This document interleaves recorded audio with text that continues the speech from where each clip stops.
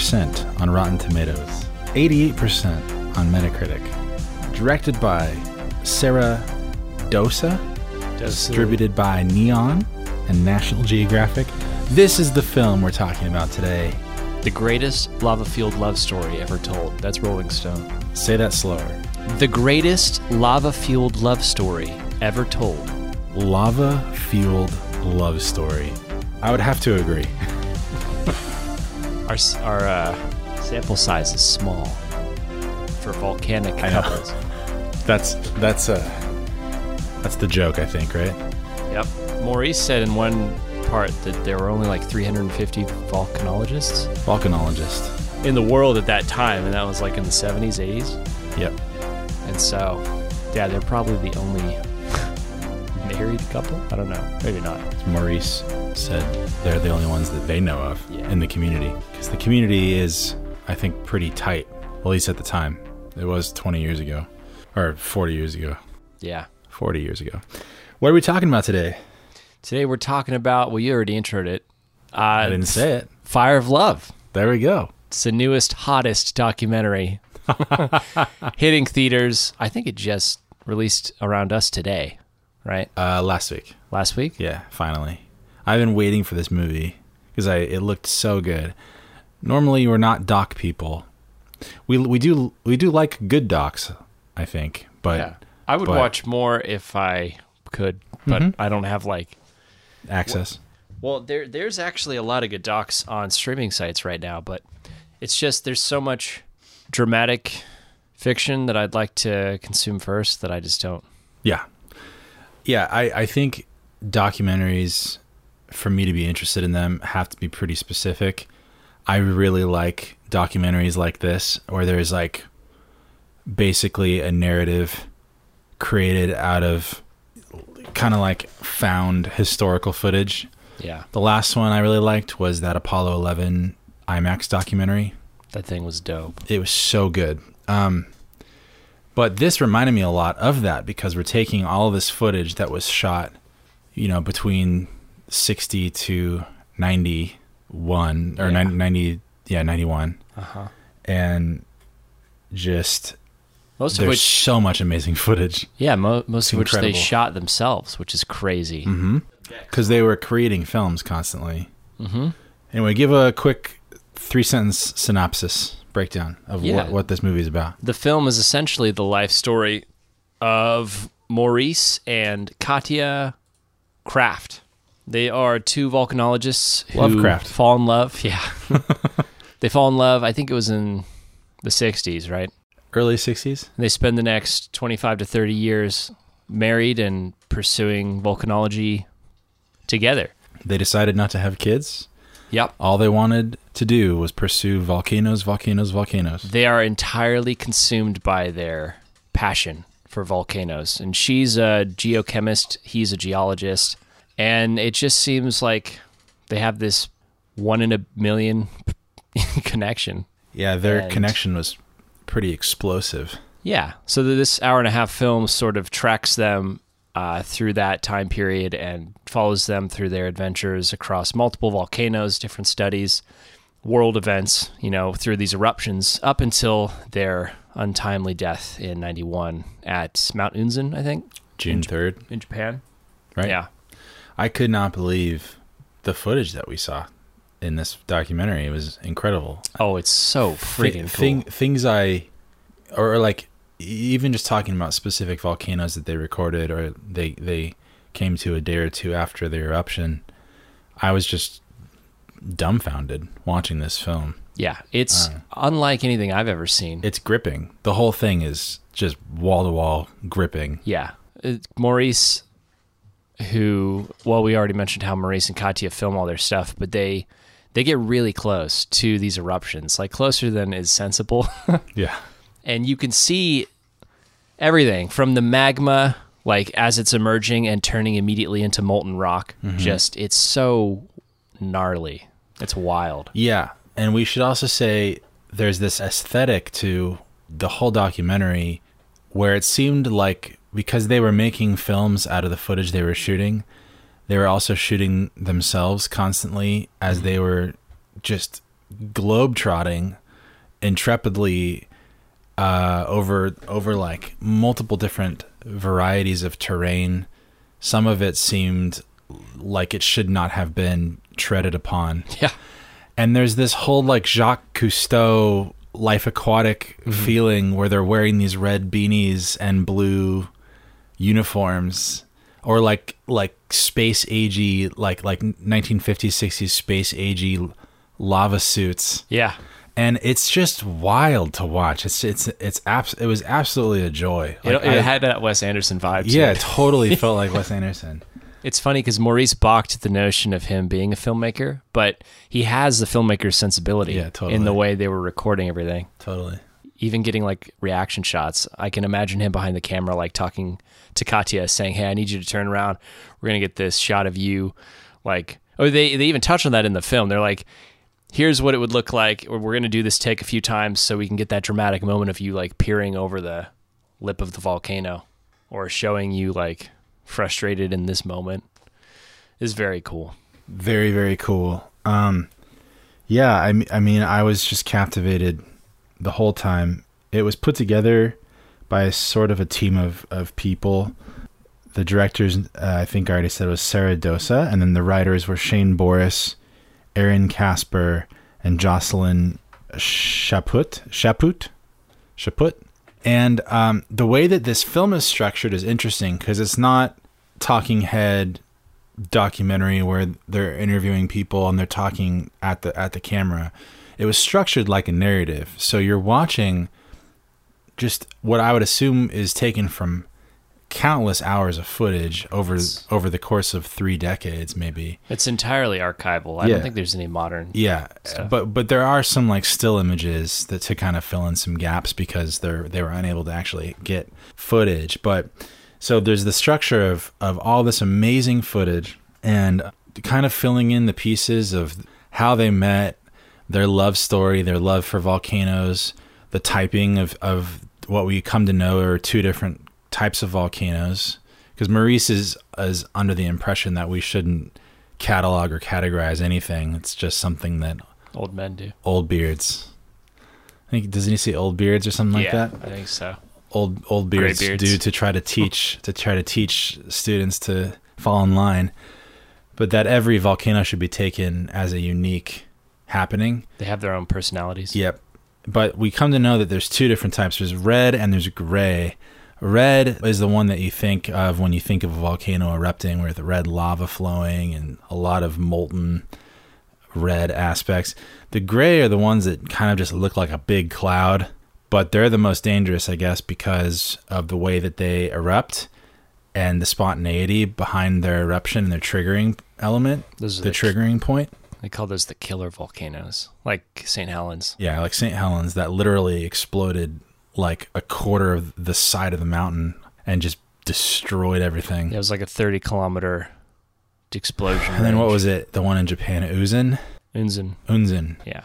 Even like they named a few. There was Mount Vesuvius, which everybody knows from back in the day.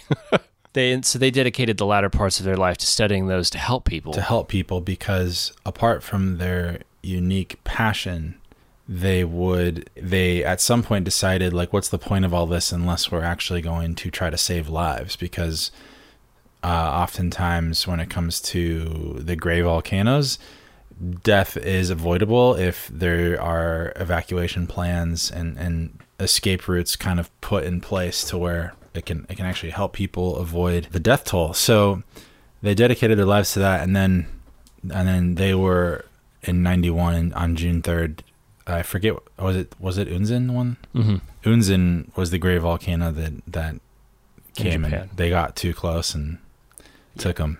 Yeah, it seemed like they were fine. I think they said like at 4:18 p.m., which is wild.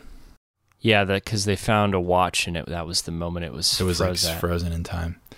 So eerie, but the way that the story is told is through a narrator who was kind of telling you little pieces about their lives and the things that they were into and explaining things in a really, I would assume, sort of dumbed down way. And that narrator was like a very soft-spoken woman. Her name was Miranda July.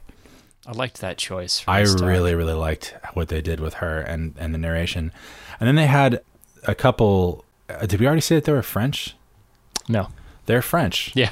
So they spoke French most of the movie, and you're reading subtitles, but then they had a reenactment, a voiceover artist read some pieces for Katia and I think Maurice, but mostly Katia. Most of their dialogue was their own recordings, though. Yeah. So you got to hear a lot from Maurice and Katia. But it was all taken in through the imagery, like you said, and then the narrative that really made it feel like a story with a first act, second act, third act structure. Yeah. 3-act structure, and I thought that played out just really, really well. Like it was, like I said, it was captivating the whole time, and the footage was just awe-striking, and I was captivated. It was much more poignant. I mean, we knew going in that it was essentially their story, but sometimes with docs, you never know if it's going to be more focused on the phenomena or on the characters. And I think this film balanced those things perfectly because of how connected these characters were to their study. And yeah, their story was really touching. It was very philosophical. Maurice and Katia were clearly very intelligent people, and not just intelligent for their field, smart, but they were also very emotionally intelligent, or at least that's the impression I got from watching the movie.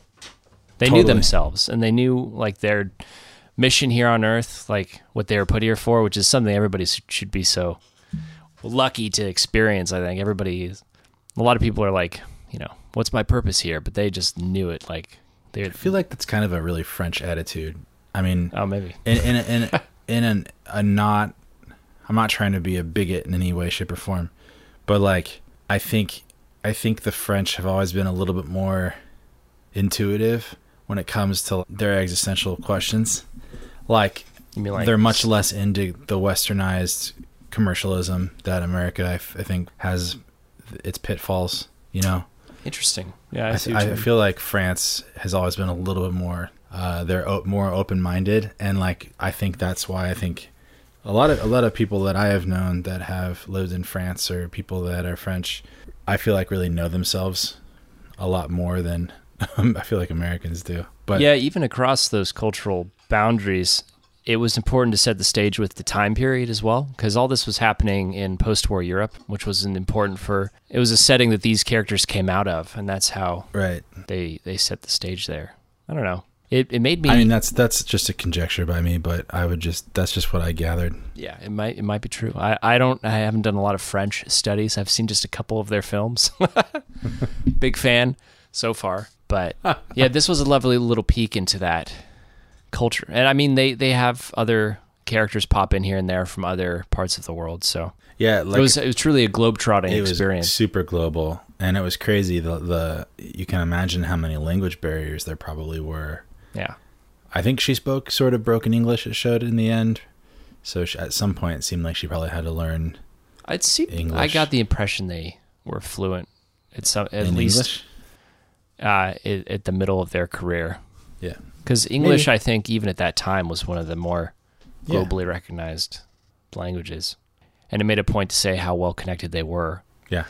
They said they were like celebrities. Yeah, it seemed like that. And I never had heard of these people, but it sounded like they developed many films over the course of their tenure, because that was how they paid the bills, essentially. Yeah. Was by providing curriculum and instructional material. Yeah. Films, educational. So, yeah, I'm sure, the world owes them a certain debt for evacuation protocols and volcano safety, all that jazz. Yeah, in the film, Katia said that they don't know what triggers the volcano, and they're pretty unpredictable, even for them who like study them. And I found that really fascinating. So I'm like, there's literally almost no rhyme or reason for why or when volcanoes erupt, and I wonder if that's changed at all in the last 30 years since she said that. I bet you they've gotten better predicting it, but still, it's like they said at least twice in the film that every volcano has a fuse that's lit, but the length of a fuse is unknowable. Yeah. And so, because you can't like peer into the earth, and I don't think science is at that point yet where you can maybe tell from a long distance or a long time away when it's going to blow. But I don't know. I'm sure they've gotten better. That was pretty important too, leading into the final moments. That's essentially how they died. Was that volcano caught them off guard? So. And it seemed like they were taking their normal precautions, and they knew that one day they would die following this volcanology. Yeah, Maurice said that he has had so many incredible experiences that he felt like he has lived beyond 100 years old already. Yeah, it looked like it. Going into that. Dude, when they're on the acidic lake, him and his other geologist buddy, it was like very tense. I can't believe these people were doing these things in the 70s and the 80s. Right. But that's science, you got to put yourself out there. And they said as much. You have to really, these things were extremely dangerous, but it was necessary. He like melted half of his foot because he was... Yeah, he like stepped in some hot mud. Hot mud puddle. Yeah. So crazy. Scary stuff. But his skin's falling off. Really, I want to hammer home how breathtaking some of this imagery was. Unbelievable. I personally just love the aesthetic. They sound designed it well. Also, the score, the music, really played a huge part. The music was really awesome. It was nice. I thought it was great. It was really good. Everything added. It was very. I appreciated I don't usually think of maybe because I haven't seen very many documentaries, but those other atmospheric qualities. Yeah. But it's certainly everything was working really well together. Not all documentaries are like this. I mean, I just think of... I would hammer that home. Because, if every documentary was like this, then there wouldn't be anything really unique about this. But this was a very unique doc. Yeah. Like you said, the found footage, or not found footage, but the archival biopic docs are really special. Yep. I feel like they're very few and far between. Where especially where there's so much access. This is how I felt about The Last Dance as well. The Bulls in the 90s series. Incredible stuff. But that also had talking heads and stuff. It was a treat, and I'm really glad we got the chance to see it in a theater. Yeah. Because like you said, the sound and the picture together were very cool. And I would definitely recommend it to everybody. Yeah, I would recommend it to everyone. Literally, it's worth your time. Especially if you love... anything.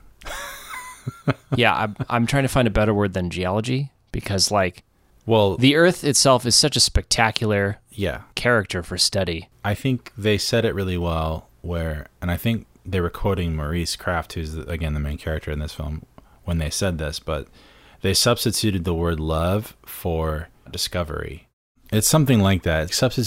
Replacing the word love with discovery or a passion for learning or something like that. It also occurred to me imagination might have been the intention or unintention in the production of this movie, but that also set against the backdrop too of climate change and stuff. And the Earth has a resource that we're just kind of destroying. It I don't know. There's also a level of emotional impact there, a poignancy that it's undeniable. I don't know, especially such a volcano being such a naturally destructive force. Mm-hmm. It really just makes you think about the Earth and as our home, and how it's just kind of getting screwed up. Yeah. So, kind of a bummer, big bummer. Yeah, I can't believe a lot of the stuff that we're doing to the Earth, let alone that volcanoes actually exist and can create such damaging situations. Yeah. I don't know. One day, the Earth will persist probably long after humanity's cold and gone. So it's crazy. I don't know. It's so evocative of ancient Earth, these wild, barren landscapes and how primordial it all is. It's so cool. Yeah. I was really taken aback by just thinking there was that one instance where that volcano just killed instantaneously 25,000 people. And I was just wow, the Earth is just going to do what it wants to do. It doesn't care that. Yeah, we're there. Yeah. It's just going to, at some point, one big volcano. Fight back. I'm waiting for the metaphorical volcano. I had no idea I think they said Krakatoa changed the color of the sky on a global level. That was crazy It was either that or the one before it. to hear about. But it did have global effects. Krakatoa. Krakatoa. I didn't know that.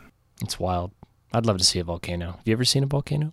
Not in real life. Really? I know that there's a pretty active volcano in Hawaii called Haleakala, and that you can go up there and look at it. But yeah, it's crazy stuff. But this was an amazing film. Yeah. We couldn't recommend it enough. How did you feel about volcanoes going into this film? Well, I've actually been working with some footage recently with volcanoes, so I was a little bit excited.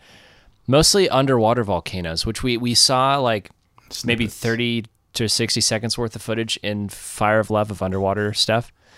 But it's extra fascinating the way it happens underwater. The submarine hydrothermal vents, when the lava pops out, like it instantly cools and you get such a, what's it called? Like a bombastic, or what's the scientific word for bombastic? Something like that. It's just this explosive reaction where it like instantly cools and instantly becomes rock. And the textures of those rocks are so friggin', cool, but also like sometimes weird. Like it looks like, Right. or like the bottom of the ocean's just like, Yeah. it's crazy. Yeah, it is weird. It's so cool. But what I've learned in doing this project that I'll say no more about after this is that the vast majority of volcanoes on this planet are submarine. They're underwater. Oh. And obviously we have very limited understanding of our ocean, of all things. Yeah, right. So we don't even know, like there's like almost no footage of that stuff. Yeah. And that's making my job very difficult right now, but it's so cool. I was so happy we got a little bit of that in this movie too. Yeah. Something you have to see, I think. Uh-huh. And you probably haven't seen. So go see it in a theater, in your local cinema. Yeah. All right. Well, this has been another episode of our podcast, a short one, short and sweet. Go check it out. You're going to like the way it looks. I guarantee You it. don't like the way that volcano looks as it's erupting. Here's a song from the movie. From the film.